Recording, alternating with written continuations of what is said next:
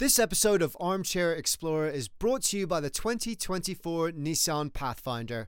With 7 drive modes, the Pathfinder's available intelligent 4x4 is built for even the most epic journeys. And epic journeys is what we're all about. Learn more at nissanusa.com. Hey guys, welcome to the Armchair Explorer, where the world's greatest adventurers tell their best story from the road.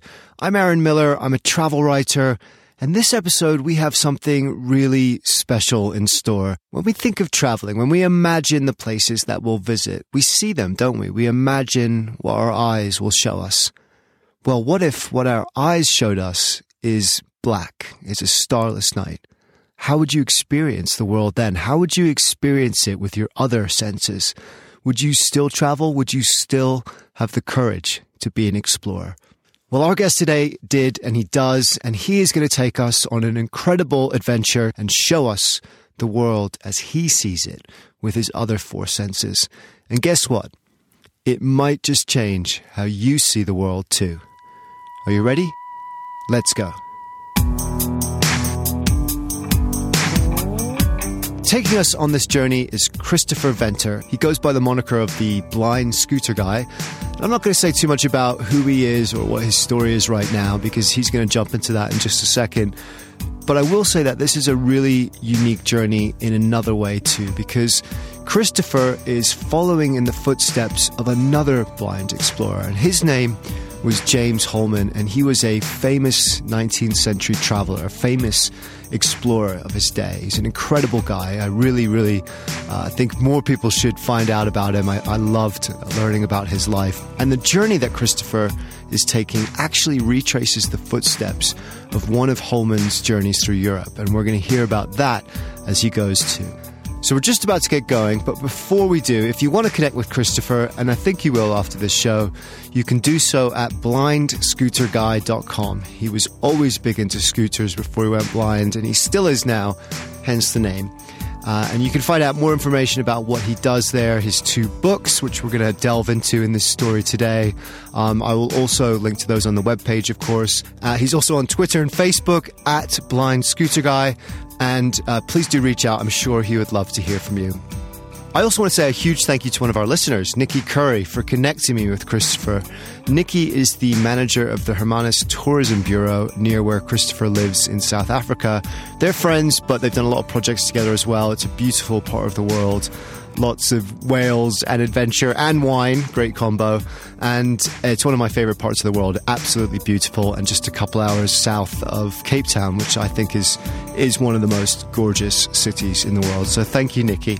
And finally, just a quick reminder from me too, if you're enjoying the show, please remember to hit that subscribe button so you never miss an episode. Share this show with a friend or write a review. It really does make a huge difference.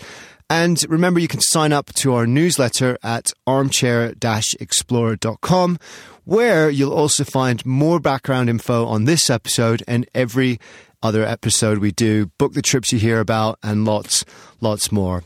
I'd also love to connect with you on social media. I'm on at Aaron M. Writer with a double A on Instagram and Twitter, and at Armchair Explorer Podcast for Facebook.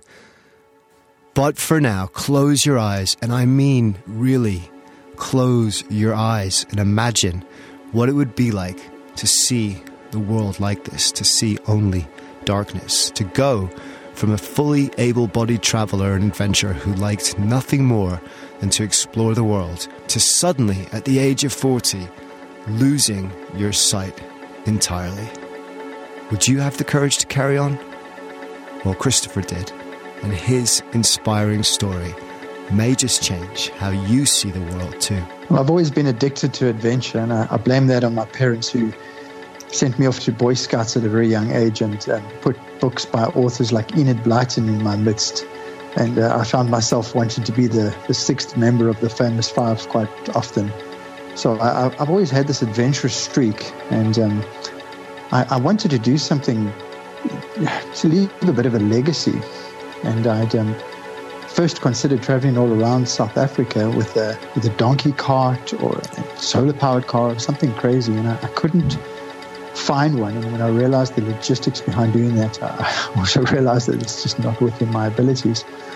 So I thought, well, what about an old Vespa scooter? And that's where the love for Vespa started. Before I knew it, I'd mounted a whole collection of Vespa scooters, 18 to be exact. Hence the name, the Scooter Guy. At this point, he wasn't blind and he was just known as Chris the Scooter Guy.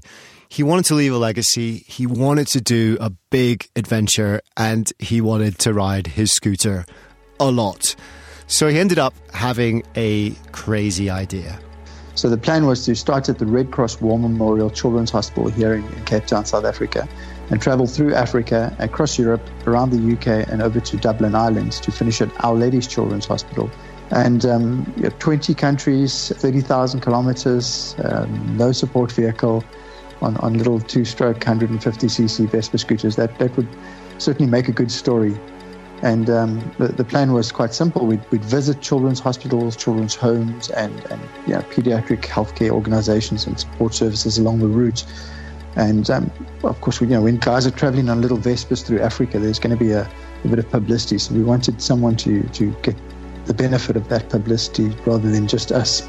It was an amazing adventure, and you can read about it in his first book, How I Became the Blind Scooter Guy. 4 guys on Vespas going across South Africa, Botswana, Zambia, Malawi, Tanzania, France, Italy, Ireland. What a laugh. But it was also on that trip that disaster struck, and it changed his life forever. Well, halfway through Africa, I became very ill, and I just was bounced from doctor to doctor and hospital to hospital, and they couldn't figure out what was wrong exactly. And unable to get the healthcare that I needed in the middle of Africa, it was suggested that I fly home. So I flew home, and I thought, well, the trip is over for me at this point. But doctors diagnosed a whole horde of things from bilharzia to food poisoning to dehydration to all sorts of things which had messed my immune system up. But they didn't actually diagnose correctly this virus that was attacking my retinas. They pumped me full of vitamins and antibiotics and said, go and complete your trip. But the whole time that I was traveling in Europe, I knew something wasn't quite right. I was tired and weak, and I thought I just need a little bit of time at home on the sofa, and perhaps I'd be okay. Some home-cooked meals and a couple of beers, and I'd be all right. And I was very wrong. When I got home, my world came tumbling down. The doctors still couldn't work out what was wrong with him. He had all kinds of tests, MRIs, blood tests. Nothing seemed to explain this strange illness until one day his sight started to dim very, very quickly. Within 24 hours, it was gone. He was sent to an ophthalmologist, and they immediately diagnosed the virus that was growing on his retinas, sent him to hospital, but it was too late. I sat in that hospital in the ward a day later, and the doctor, a rather abrupt guy without much of a bedside manner, told me, oh, we think we've saved your life, but you're blind, and you're going to be blind for the rest of your life. You're never going to see again. So at that point, I thought my days of being an adventurer and an aspiring travel writer were absolutely over. I just said to the doctor, I said, look, send me home. I'll go bounce off walls and I'll figure this out. But I just need to get the hell out of here. And to be honest, my plan was just to off myself. I thought, there's no way I'm going to live as a blind person. I don't want to. My life is over. And because of the sickness, I was not only blind, but I'd become so weak I could barely walk, I couldn't shower, I couldn't use the toilet myself. I was pretty weak and just as well, because I probably would have gone and jumped out in front of a truck or something like that, something crazy and stupid if I could have. And it gave me time to heal, and I learned about accessibility. I learned how to navigate the world differently and how to... Yeah, it was a new challenge, a massive, massive challenge, perhaps the biggest of my life. It was an incredibly difficult challenge, and he had many, many dark days where, frankly, he wasn't sure if he was going to be up to it. Who of us would? Who of us could, after such a sudden and debilitating change? He describes it as a sentence for which he committed no crime.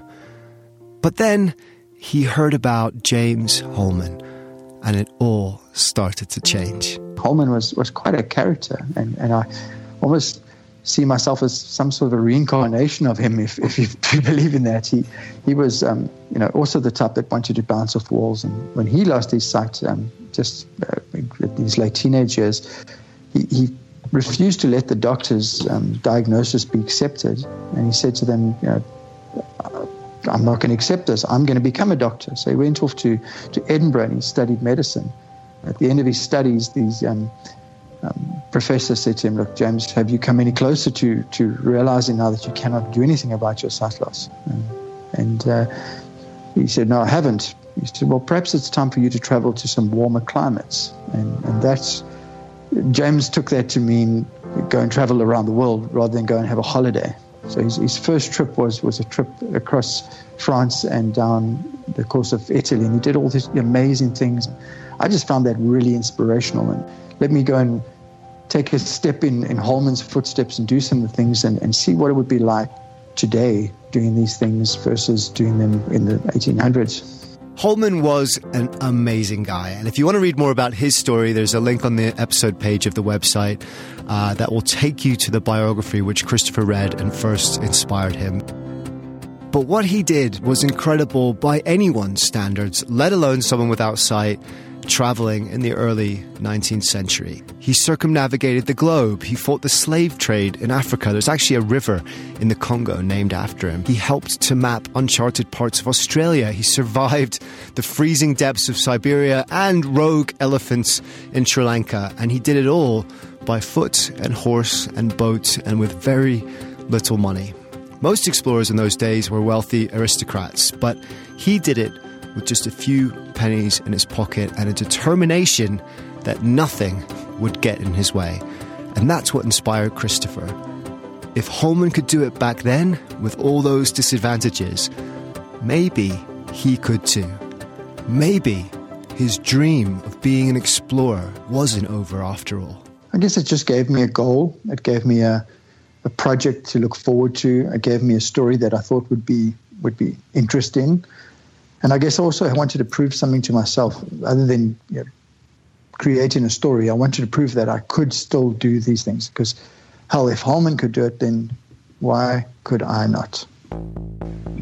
So the journey was a 6-week journey, and it was between southern France and Sicily. But we went in reverse. I was really worried about visiting places that I'd been to before, because I thought I had such good memories of the time that I traveled there. I've been to that area a couple of times. It's a waste of my energy to feel that way, because I saw things more clearly. Sometimes you only see things really clearly when you close your eyes. So Christopher's journey, as he says, was going to be a recreation of one of James Holman's famous journeys, but in reverse, travelling from Sicily through Italy into southern France. And accompanying him on this trip is his then girlfriend, who's now his wife, Tamlin, who was his companion, of course, but she wasn't guiding him in the way that you might expect. She helps, of course, but one of the things that really comes across in the book is how independent Christopher is, how he's able to navigate and find his way just using his other 4 senses. Sometimes you only see things clearly when you close your eyes. This episode of Armchair Explorer is presented by the 2024 Nissan Pathfinder. From muddy jungle paths and snowy trails to rolling sand dunes, the 2024 Nissan Pathfinder has the capability to take you to some of the most epic destinations on Earth. And Pathfinder, that's a pretty cool name, isn't it? Because that's also what this show is all about. Exploring, getting off trail, having adventures, finding your own path, and living life to the fullest. Sound like you? Yep, sounds like me too. Which is why I'm so excited to partner with Nissan. The 2024 Nissan Pathfinder has 7 drive modes, available intelligent 4x4. It's got the best towing capacity in its class, up to 6,000 pounds. So go ahead and bring all that gear with you and lots more. The 2024 Nissan Pathfinder, a vehicle built for adventures everywhere. So thanks again to Nissan for sponsoring this episode and for the reminder to chase bigger, better, more exciting adventures and enjoy the ride along the way. Learn more at nissanusa.com. Hey, it's Kaylee Cuoco for Priceline. Ready to go to your happy place for a happy price? Well, why didn't you say so? Just download the Priceline app right now and save up to 60% on hotels. So whether it's Cousin Kevin's Kazoo Concert in Kansas City, go Kevin, or Becky's Bachelorette Bash in Bermuda, you never have to miss a trip ever again. So download the Priceline app today. Your savings are waiting. Go to your happy place for a happy price. Go to your happy price, Priceline. There were some things that I noticed differently, things that when I could see, you don't notice them. The toll of a church bell in Catania, in Pisa, in Avignon, they're all different. They're all told totally different, and I'd never noticed that before. For me, it was just a case of, well, there's a bell ringing, and they're 100% different, and you actually pick that up. The smell of things, obviously the difference just between Italian and French food is highly noticeable, but even within Italy, just going from Sicily to the mainland and picking up the different scents, the different odors, the different sounds of accents, and the way people move. In big cities, people move a lot faster. In the country, they're slow. The texture of buildings, the different cobblestones, because obviously in Catania, it's built with volcanic rock, so it's very rough, sharp stone. And when you get further north into Tuscany, it's more like a terracotta paver, which is smoother. Sight accounts for between 75 and 85% of your used senses. So when you don't have to use that RAM, it's freed up to focus on other things. You're almost slowing down in how you see things. It might take me a little bit longer to draw an image of something, because I'm having to use all these different, I'm taking all this different input and I'm drawing an image using that, rather than just look at it and saying, boom, that's it, done. But when you're actually out traveling and you're experiencing so much, if you're in Avignon and you walk in this cobbled street and you come and you sit underneath this big tree and you feel the shade of the big tree, and you served at this little bistro by this French lady who you can tell she's tall, because the sound of her voice comes from high up, and you can tell she's jolly and she's probably smiling because she sounds happy when she speaks.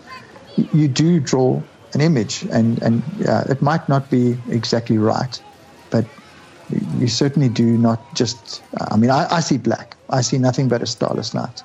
But I do, in my mind, imagine something. There's evidence that if you're born blind or go blind really young, then the brain actually does rewire itself to utilize the other four senses more than they would ordinarily do. On MRI scans, for example, you can actually see the areas of the brain for hearing, taste and touch and smell, and they're larger for blind people than for sighted people, and the visual areas are obviously much smaller. But because Christopher went blind late in life, it's different. He can remember what it was like to see. He knows colours and textures and light and shade in the way that someone who was never sighted couldn't.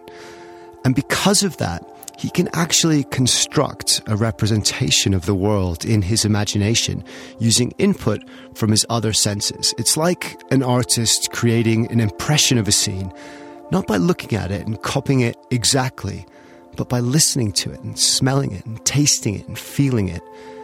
But it happens slowly. He has to wait for that picture to evolve like a sketch in pencil, slowly filling in shade and colour and detail until it becomes a full oil painting on canvas.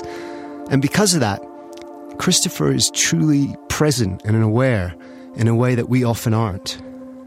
He picks up the story now, this epic adventure following in the footsteps of the great blind explorer James Holman, having just arrived in Catania in Sicily, a beautiful ancient port on the eastern coast of the island, right at the foot of Mount Etna. We checked into our little self-catering flat, and my wife, she didn't know where we were going. Literally, she was always joked that she was there to drive the camera, but she had absolutely no idea where we were going from day to day. I was the one who planned everything, navigated, and did all of that. And we'd left that little apartment the one morning, and I was trying to get my bearing. We had to get to a town centre point called the Duomo. It's where the elephant statue is at kind of the centre of town where all the youth meet and that type of thing. And we started walking, and she was like, I hope we're walking in the right direction. So I said, well, we are. So she said, well, how can you know that? So I said, well, I can smell the fish market. And I'm telling you right now that in about 400 meters, we're going to come to a fish market. And 100 meters or two further along, I said, and now I can tell you we're definitely in the right direction, because not only can I smell the fish market, but I can hear the underground river that runs, and there's a big excavated area right next to the fish market. And I know from smell and from sound exactly where we are. And a little bit further, I could hear music from buskers playing on that open plain where the Duomo is. So again, I managed to use my other senses to navigate us to a rendezvous point where we were meeting a friend. Okay, I'm going to have to reveal my guiltiest secret to you now. Only my friends and family know this. It's kind of shameful. I am a travel writer with no sense of direction. I know. I'm hugely embarrassed by it. Literally, if I go to the restroom at a restaurant, I get lost trying to find my table afterwards. It's hilarious. So I am hugely impressed that Christopher can basically do better than I can using only his sense of smell. It's amazing. And they did end up making it to that fountain, the Fountain of the Elephant, which, according to legend, is said to have magical powers. It is supposed to help appease Mount Etna's violent volcanic temperament, which he's going to need. Mount Etna is a bastard of a mountain. The Sicilian flag, they show Mount Etna and this monster and everything, and it's quite apt because it's just an absolute beast of a mountain. It's destroyed the city so many times.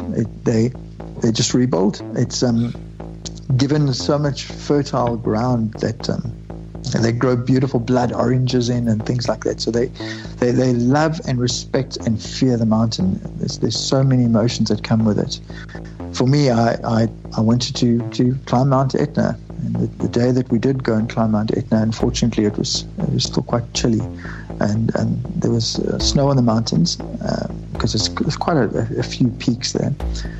And the mountain was erupting at the time, but not aggressively. It had been erupting for a few months, so it was open to climbers. And I told him, and this won't be a problem because there's trails, there's a jeep track, and I'll be able to feel the jeep track out and we'll be able to follow it, no problem.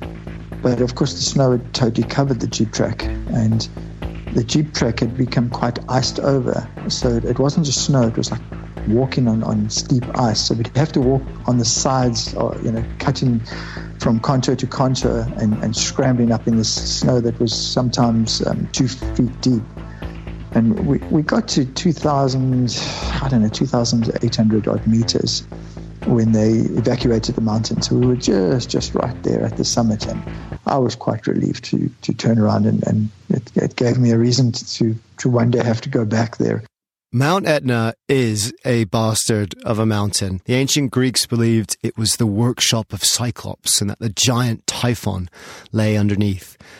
And they weren't far wrong. It is the highest active volcano in Europe, topping out at almost 11,000 feet, and it has the longest recorded history of eruptions in the world, dating back more than 3,000 years. And it has wreaked havoc on the surrounding towns and villages, including Catania, during all of that time. So as hikes go, it's definitely not to be sniffed at. But what Christopher doesn't say is that the reason it was so important for him to climb it was that Holman did too. Well, actually, Holman climbed Vesuvius, which is a few hundred miles to the north, another famous volcano. He was reportedly stood on the edge of that caldera. He could actually feel the rumble of the magma through his boots. So you can imagine how dangerous it would feel as a blind man. And apparently someone asked him if he needed help, and he just nodded his head and said, "I can see things better with my feet." You gotta love that guy. But that wasn't the only adventure that Holman led him on. There's so many little interesting things that I tried to mirror Holman. He went and hiked through this forest, and ironically, when he hiked through this indigenous forest, he got lost in the forest and struggled to find his way out. So we went and hiked through an indigenous forest, not with intentions of getting lost, But guess what? We got lost. And it was raining and it was muddy, and that was in southern Tuscany. There were just so many interesting things. Holman was certainly braver than me, because he went and rode a horse from Tuscan village to Tuscan village, and we chose a tandem side-by-side bicycle that we cycled all around Lucca in Tuscany. This beautiful ancient village where there's a wall that's between 15 and 18 meters wide on top that goes all the way around, almost 3.5 kilometers around the village. And Napoleon in his days planted so many oak trees because he didn't want his soldiers to always walk in the sun and not be able to rest in the shade. So just going and buying a fresh baguette and a camembert and sitting under these trees on a bench. So we just tried to mirror, but also not do exactly what he did, but rather to take a modern look at how today you travel versus how they would have had to travel back then. Christopher had lots of incredible adventures. He traveled through Tuscany, as he says. He took part in a huge Easter procession. He smelled the gunpowder from the fireworks, the bands playing, crowds cheering all around him. He explored the staggeringly beautiful Cinque Terre, I think just one of the most gorgeous places on earth. And wherever he went, he seemed to make these lifelong friends. He calls them family. People that he had met on his previous scooter adventure when he was sighted, and then welcomed him back again with open arms. The Italians are wonderful for that. I once did a story about walking an old salt trading road across the Apennine Mountains in Italy, way, way off the tourist trail. I was just staying in these little tiny family guest houses along the way. And it was amazing. I didn't speak any Italian. They didn't speak any English. And yet somehow I became best friends with everyone I stayed with. And I've never eaten better, by the way, in my life. But next up for Christopher was another Holman-inspired adventure. And this time on the absolutely gorgeous Amalfi Coast. Holman went out on the Tyrrhenian Sea and he paddled on a fishing boat. He oared a big stretch of the Tyrrhenian Sea. For me, that wasn't an option, so I went on a sea kayak and I kayaked along the Amalfi Coast just to kind of get a feel for how he would have felt being out there without sight in the dark when everybody else around you could see. It was a chilly day. It was quite windy, and the young guy that took us out kayaking, he made a special exception because he only operates. He actually told us that he only works for 3 or 4 months of the year, and the rest of the time he sits around and drinks limoncello and eats pizza. Wait, I just got to say, don't the Italians have it sorted? He works 3 months of the year and then sits around the rest of the time drinking and eating the best pizza on the planet. I want to be that kayak guide when I grow up. And it's not just him. I think this every time I go to that part of the world, whether it's in Italy or southern France or Spain. There's just something magic in the Mediterranean. It just slows you down. People have time for each other, for their families, for siestas, for long meals, for bottles of wine. And ultimately, isn't that really what life's about? Well, that and a bit of adventure. He'd never taken a blind person out, and he really wanted to. He actually brought his boats down to the beach, and we went out a little bit before his season had started. And almost opened his eyes because he thought that it was going to be a real challenge. It was going to be real tough. It was going to be a task. He's going to almost have to guide me by the hand. And that wasn't the case. We just got onto the tandem kayaks and we paddled and we had so much fun. And we didn't fall in the water until I beached the boat. And he was so courteous. He told me now he's going to pull up to the side of the beach so I can easily get out. I can just step out. Don't worry. I stepped up and then he said, okay, just walk that way. But of course, as a blind person, you don't know which is that way. So when I stepped off the ledge right into the water to chest deep rather than in the opposite direction, which was the way he was pointing. But it was a great experience. I want to share with you some of Christopher's reflections from that time on the water. Some of it is from his kayak trip and some of it is from a ferry boat over to Amalfi. And I think it really shows how his other 4 senses take over. And this is what he writes. Sounds, water splashing against the twin hulls of the catamaran, a ship's horn, wind passing through the rigging and making it rattle as we pass the other boats. Smells, bait from fishermen on the dock, fresh sea air when we pulled out of the berth, suntan lotion from the tourists, the strong garlic-laced breath of a crew member, the light odour of lemon tree blossoms as we pulled into Amalfi. Tastes.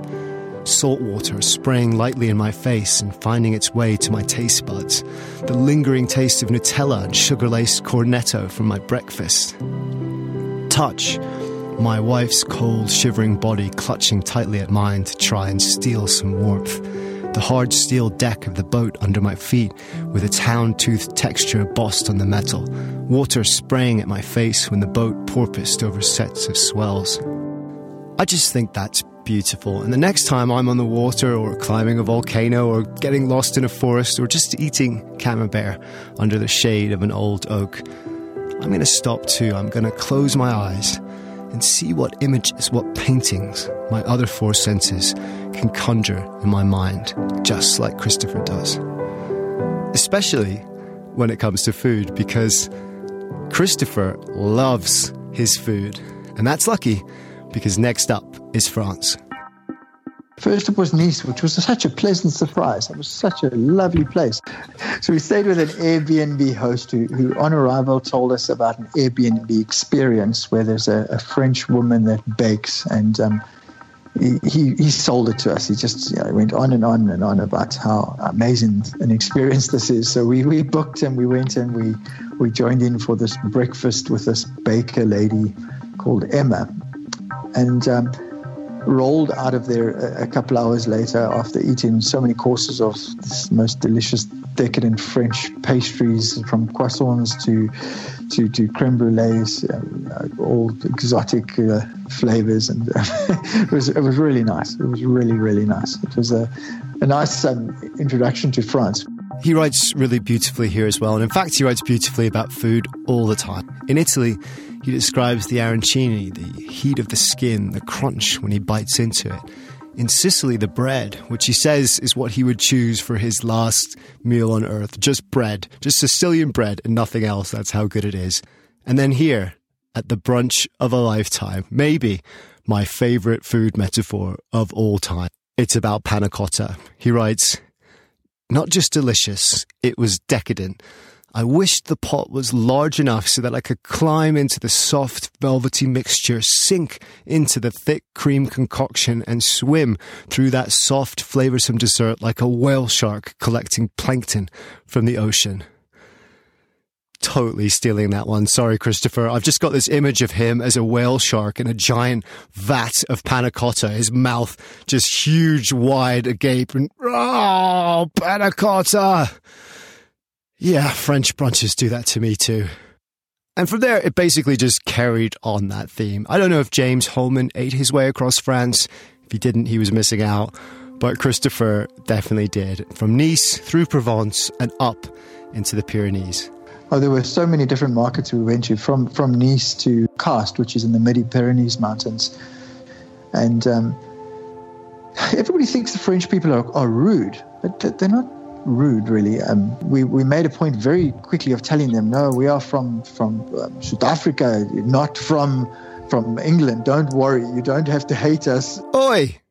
First off, well, it's true. The French do hate the English, but I don't think they're rude. I lived in France for 3 months, absolutely loved it, loads of amazing friends, but I do have to confess that my wife is Scottish, and when we travel in France, I pretend I'm Scottish too.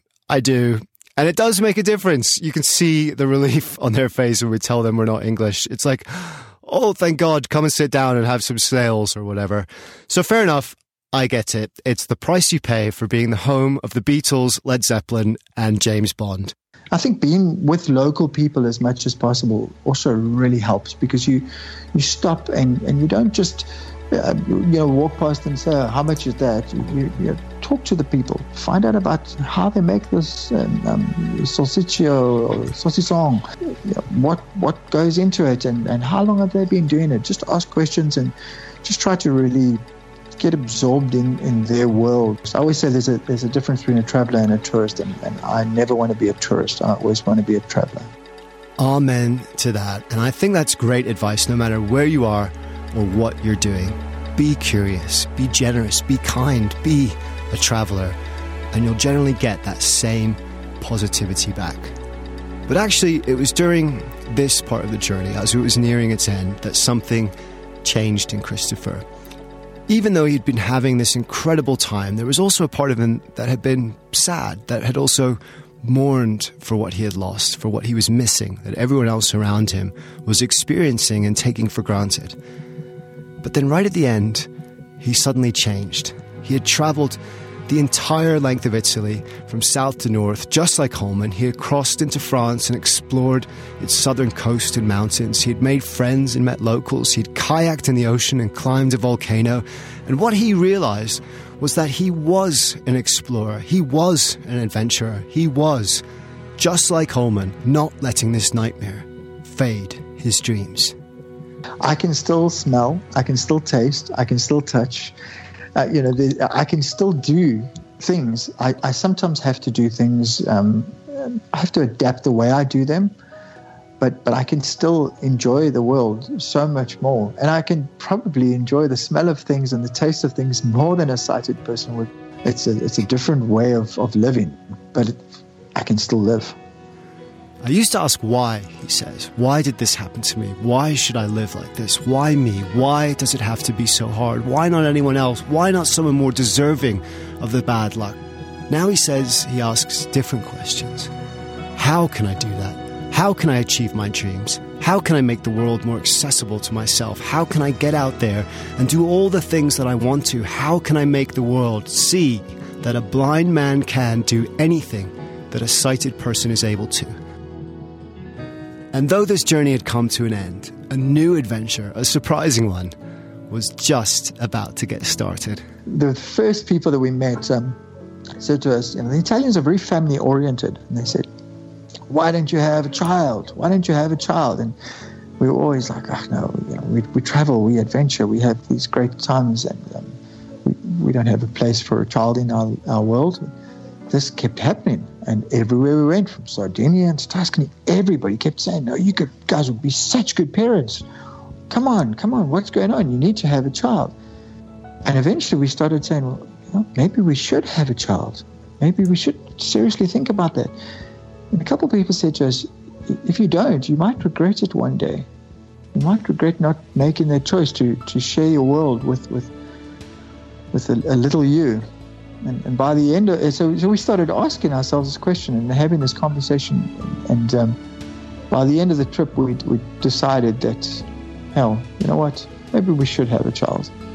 And perhaps it was all that French champagne and romance of having the Provence in the air. Yeah, you got to watch that French champagne, I'm telling you.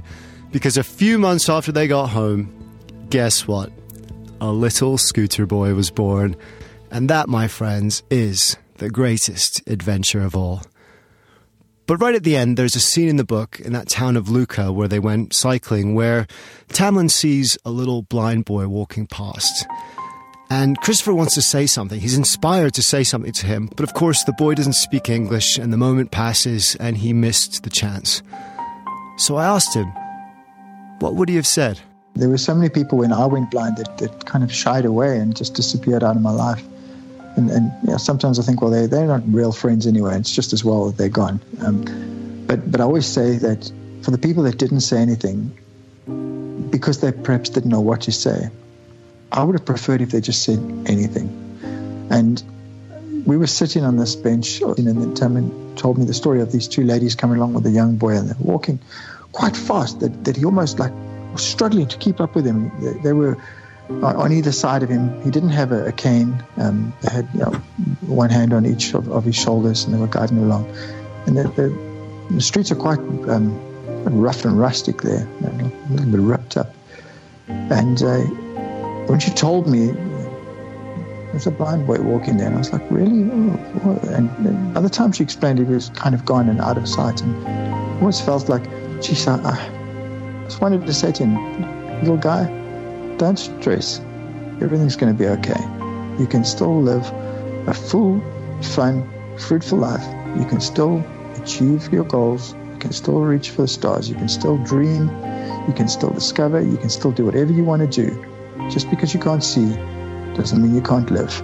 And these two ladies that perhaps they were family members, perhaps they were teachers from school or something. They were, from what I understand, they were a little bit rough with him. They were like, come, pushing him along. And I would have liked to have just stopped them in their tracks and said, hey, easy, take it easy. Hey, little guy, it's okay. Life won't always be so hard. It doesn't have to be.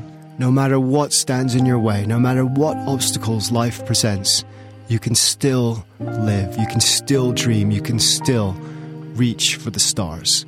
The psychologist Viktor Frankl, who spent 3 years in concentration camps in Auschwitz and Dachau, said, "When we are no longer able to change a situation, we are challenged to change ourselves.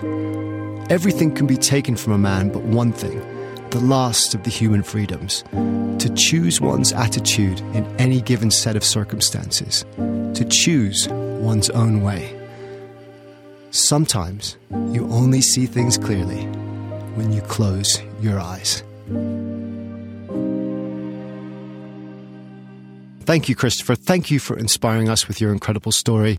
You show us what that quote really means. When we are no longer able to change a situation, we are challenged to change ourselves, to choose one's own way.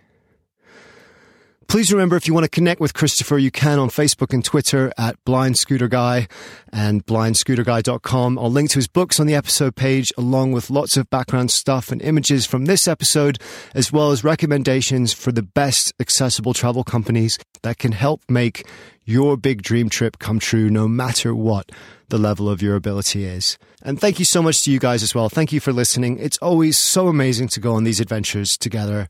This show is all about spreading a message of inspiration and positivity and love for this amazing planet of ours.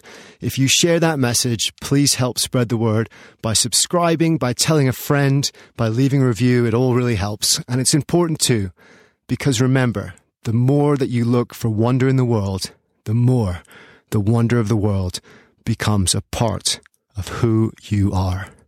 Dare to be truly alive.